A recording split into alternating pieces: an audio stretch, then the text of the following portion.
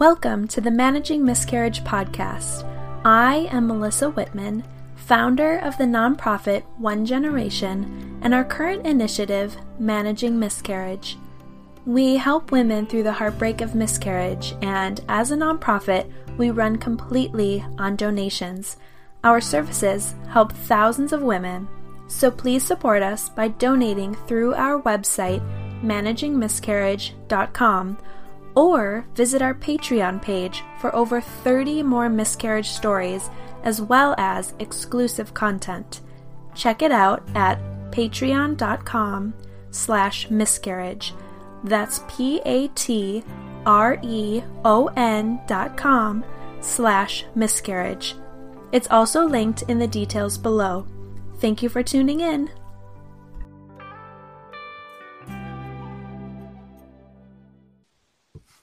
I have Leila joining me today, who just experienced her second miscarriage in a row after having two healthy kiddos who are currently 5 and 7 years old. Leila, thank you so much for joining me. Yeah, thank you for having me. So you had two healthy pregnancies, right? Right. And then what? Tell us about this. So it's kind of a mystery to me because honestly, for having two children, I was pretty naive about how it all worked because it just worked. It just happened. I didn't feel like I had to try very long for either of our children. And there's little bumps along the pregnancy, but for the most part, it was pretty textbook. So we had been trying about a year to get pregnant with a third, and I think that was about 6 weeks along when I found out that I was pregnant.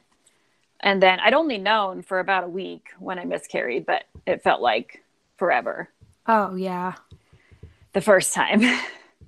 And it was so early that if I hadn't had been tracking and took an early test, I might have mistaken it for an extremely heavy period because I have those almost every month. But it was definitely not. It was a loss. So it happened, and we dealt with it the way we knew how. And then, it took almost another entire year to get pregnant again. And oh, wow. That one was very anxiety filled. But I had it was almost to 12 weeks or so, I thought, and then I miscarried again. Oh, okay. So that was extra difficult. Okay, so the first one you passed naturally because it was like a period. Yeah. Heavy period. Took another year, then this happened. So what symptoms were you experiencing during those 12 weeks? Well, I thought they were all pretty typical. I have not experienced a lot of morning sickness with my other two pregnancies, but this one I definitely did. Oh, interesting. I was extremely tired, but I also have two other kids, so that adds to it. But I felt like I started showing pretty early because, technically it was my fourth pregnancy. Right. And it seemed like everything was going fine. I had switched over to a midwife, and since it was my third pregnancy, they really didn't even want to see me till almost 11 weeks or 12 weeks even, because I kind of knew the drill. I wasn't considered high risk.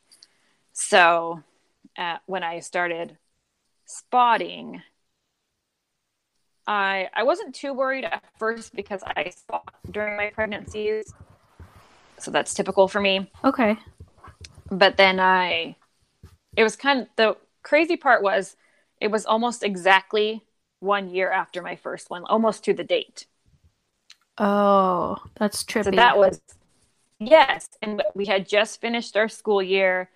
Everything was almost the same. My girlfriends and I take the kids to pick strawberries every summer. It's like our kickoff to summer.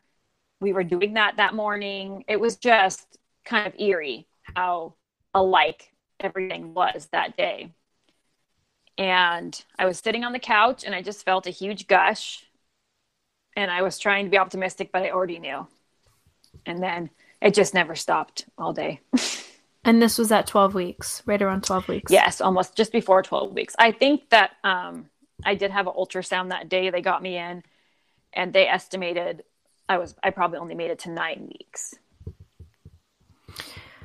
So missed miscarriage. Yes. Okay. So basically it was just hanging out in there. Oh, I know. That's how Yeah. mine were, and it just is it's such a mind fuck. Like, oh great. Yes, like I've been a walking cool, tomb thanks. and I didn't know. Thanks, body. Right. Right. So you were bleeding that was extra already. hard. Yeah, oh, it sucks. Ugh. Okay, so you started bleeding and then you went in, you had the ultrasound. Did they say, hey, you should manage it this way, or what do you want to do? How did the process go? What happened was we left the strawberry place and two of my best girlfriends were with me and they were like, well, just come over. You can leave the kids here and go in. And I was kind of just like in shock. And sorry. No, it's awful. It's emotional. I didn't want to go in because I didn't want to know. Right. So, but my girlfriend called my midwife for me. Okay. And then that's when they set up the ultrasound. Okay. And did you go by yourself?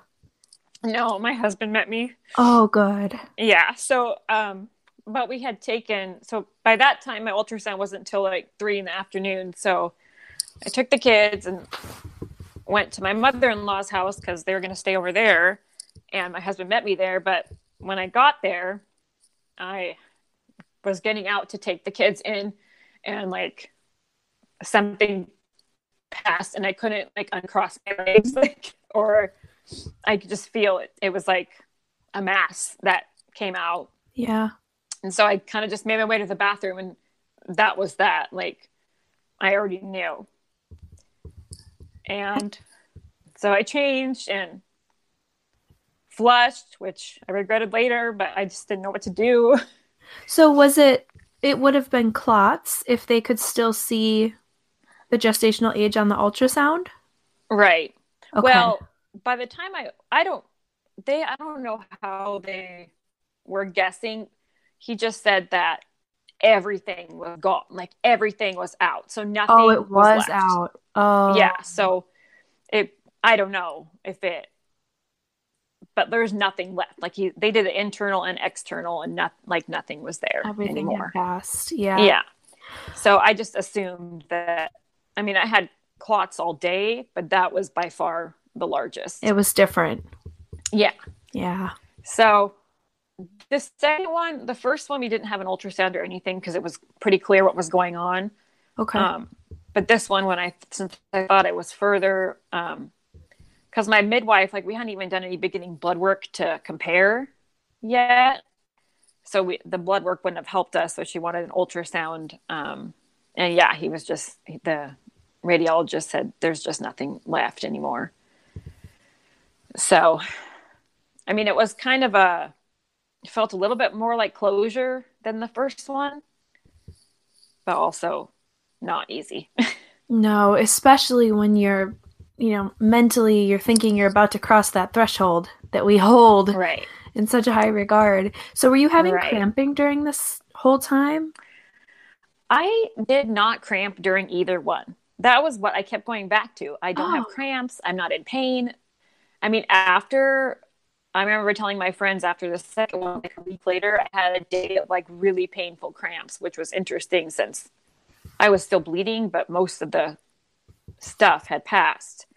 But yeah, that was always what I went back to is I don't have bad cramps. So I kind of like used that as an indicator, but clearly that wasn't true. Right. Yeah. Because everything could be normal or not normal. Right.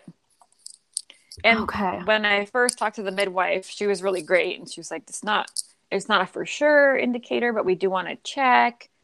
But I already, like deep down, I already knew just because, but it was a really hard day. Like and like parenting my kids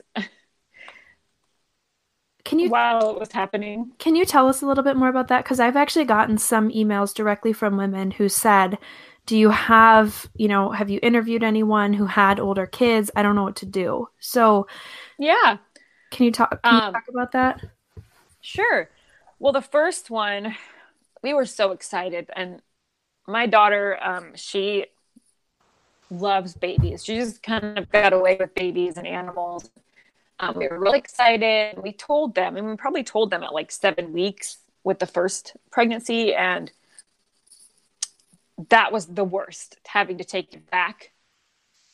Um, so this time we hadn't told them, and I was really grateful.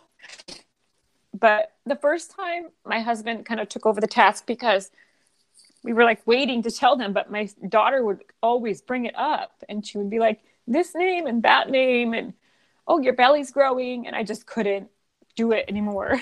Oh, So we kind of just told them. I mean, they're 5 and 7. They don't really know the physics of how it all works. We just told them we thought there was a baby and we were wrong. So I don't know. We just kind of left it at that. It would still come up. Like my daughter, I don't know where she got this idea, but she thinks I swallow a seed and then a baby grows. So, I mean, at that age, I have a good friend who's also a parenting coach and counselor, and I talked with her about it. And I was more upset about their reaction than at their age they know how to feel, I guess. Like they were upset when we told them, but they're not advanced enough to hold it with them. And I mean, they just moved past it. So they're not going back and being sad about it and returning to the fact that there was a baby and now there's not. But they bounced back pretty well from the first one. But I almost told them so many times. The second time, my husband was like, I just really think that we should wait. Thank goodness. yeah. But it's difficult. And I guess depending on their ages and what all they know about how it works. I mean, we've had some loss in our family. We've had a friend whose baby had a heart condition and, went to heaven. So we discuss it a lot. We discuss that type of thing, but we haven't, we didn't name these babies or anything, which I actually wanted to for the second one, but we haven't revisited that just because it's difficult to talk about and brings it all back up, I guess. And the kiddos still don't know about the second one. We just haven't told them. Okay. So then you're going through this crazy emotional day, passing all of this blood and tissue. Mm-hmm. And so, you kind of started to mention even parenting them that day and the day after. Yeah. My girlfriend told me, I went to see her the next week, and it kind of made me feel strong, but also sad. But she was saying that she's never seen anybody be that strong. Like passing. Sorry. Like going back every 20 minutes and then coming out and feeding my kids lunch and then going to the bathroom and coming out and putting sunscreen on them. And just she said watching that was like nothing she'd ever seen. So, I mean, as sad as it was to hear, it was also empowering a little bit. Being there, I guess, being together with them. And I mean, I told my older son, he's very, he's such a sweetheart. He's very aware and emotional. And they stayed the night at my mother-in-law's that night. And the next day, the first thing he asked me was, how's your tummy? Does it feel better? Because I just told him I had a really bad tummy ache and I had to go to the doctor. It's just so sweet that was the first thing that came out of his mouth when he got home. Oh, what a love. Yeah. But I mean, it's just, and it comes and goes. Like It's never done. Like it's always here. I mean, it's been since June 18th, but it can feel like it was yesterday, depending on the situation. And so it's a difficult place. And it often lasts longer than we want it to. Yes, definitely. Part of It us did. wants It it was like, done. exactly. Like, and it's not something that, I mean, it would be nice to close the book on it and be able to move on, but it's never done. It's never gone. It's still always part of you. So, Right. and the weirdest things can trigger it too. I mean, I just saw a mom when school started that I forgot I told, and I had to tell her that I'm not anymore. And Oh, that was fun for both of us, But but yes, with both of those, it was just naturally passing. I didn't have a DNC or need to take medication or anything. So that was a blessing, especially in listening to the other podcasts. I mean, some people had to take an ambulance, and I mean, it could escalate to much bigger things. it can. What has helped you the So, most in this time since June? your podcast,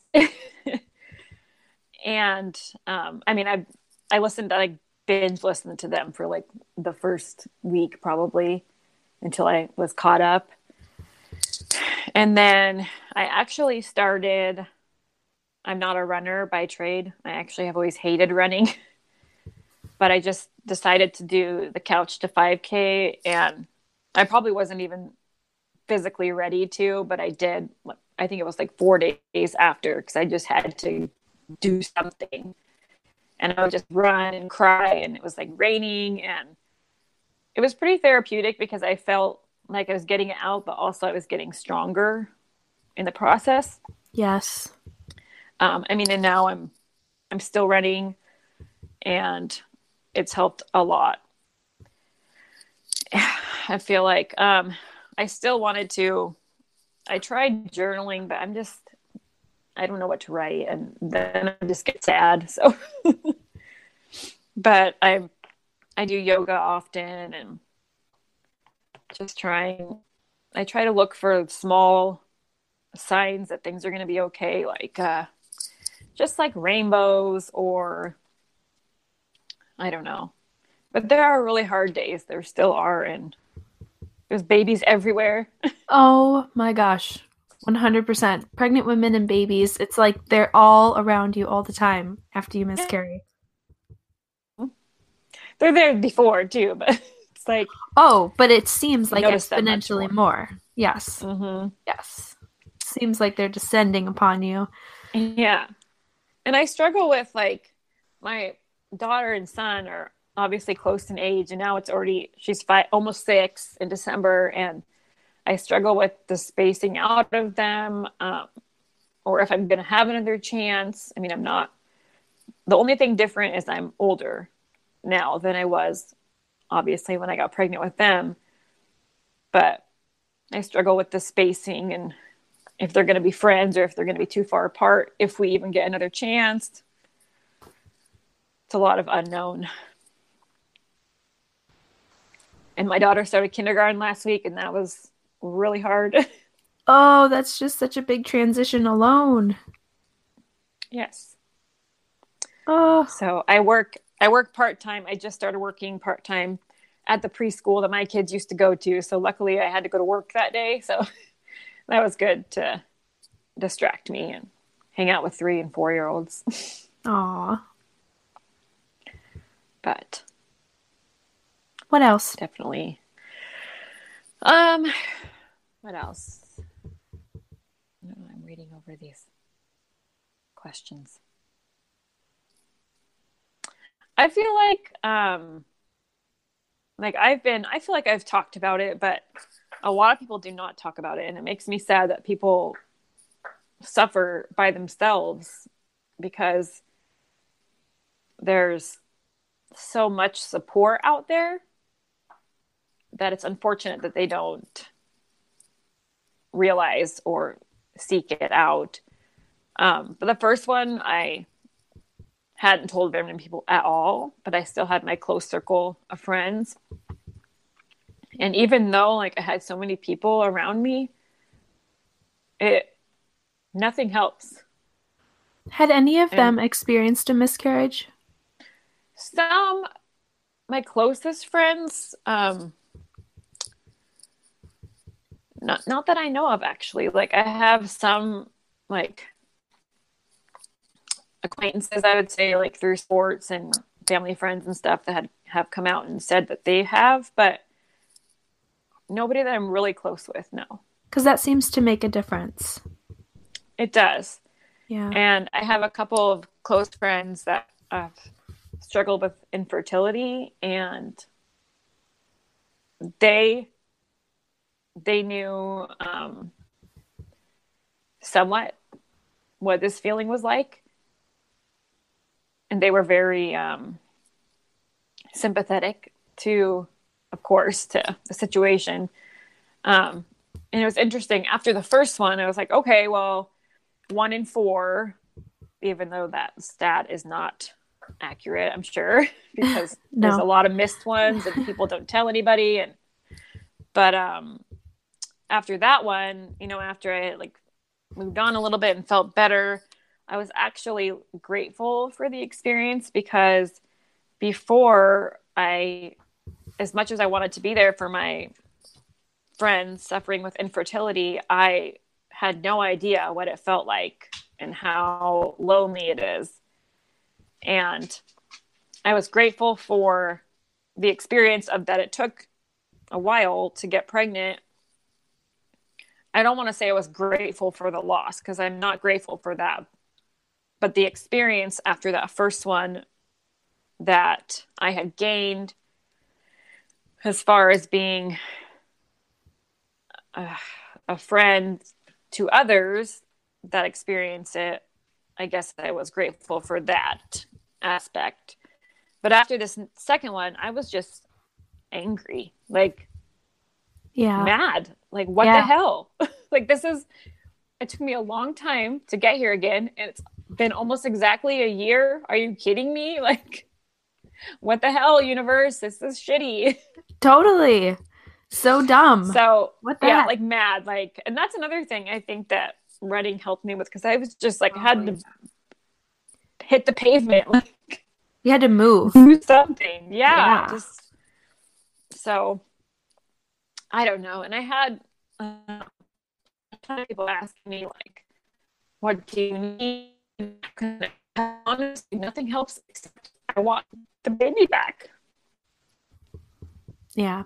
The one thing that you want is the one thing that can't happen at that moment. And there's a lot of a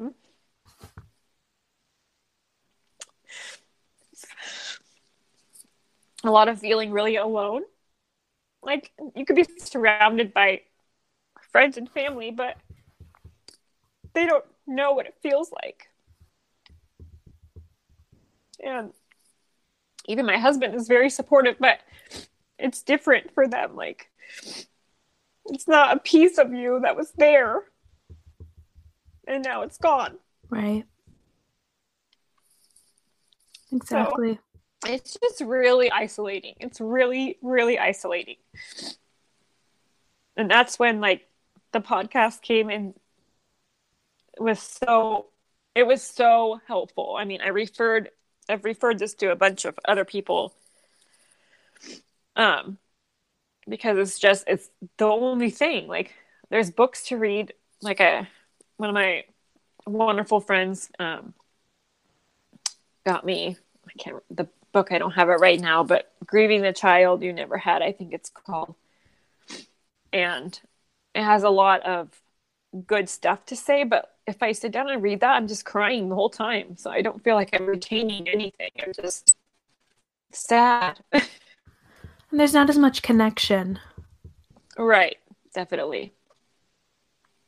So it's just unfortunate. And also, nobody the other part that's really hard for me is there's no reason. They cannot give me a reason. Like, it's a giant mystery because, I mean, everything was passed. They couldn't test anything.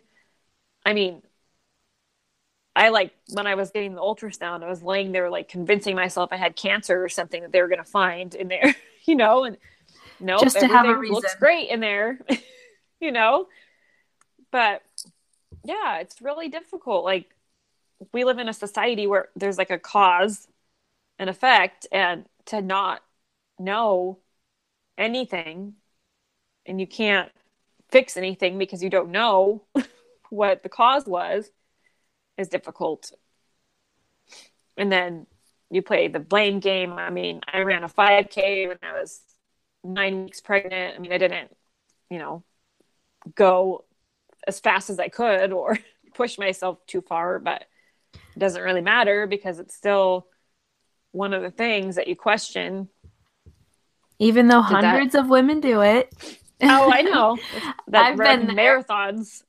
Yes, exactly. But you're like, but maybe. I know. The but maybes are just, oh. Yeah. It's really hard. And like, I have a bunch of like pictures on my phone still that I don't want to get rid of.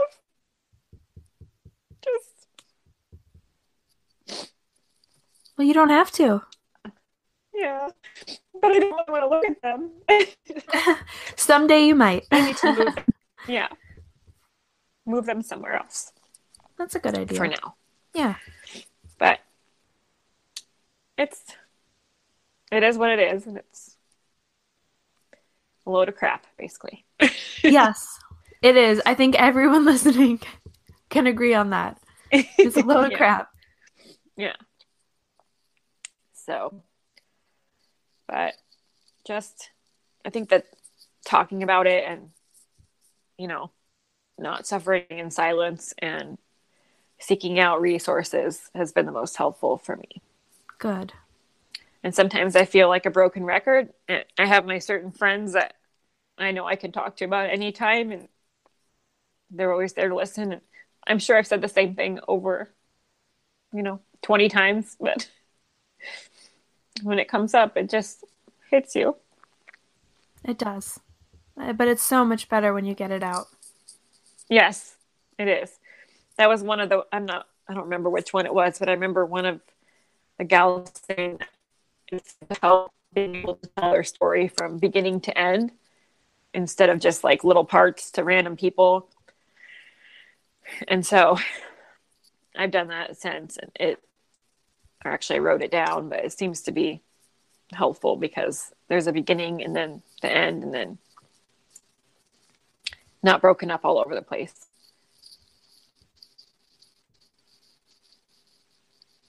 Good. Yeah. Well, thank you for joining me. Thank you very much. I know it was not easy, but I really appreciate it. And everyone listening really appreciates it also. Thank you so much. Thank you very much for this wonderful service you offer. You're welcome. Interested in hearing more miscarriage stories? We have over 30 more episodes on Patreon. Check it out at patreon.com/miscarriage. That's patreon.com/miscarriage. It's also linked in the details below. Stay connected. Find us on Instagram at managing.miscarriage, on Facebook at Miscarriage Nonprofit, and don't forget to download our free e-guide on our website, managingmiscarriage.com. If you liked this episode, please leave us a rating so more women can find us. Also, listen to exclusive episodes directly on the Patreon app.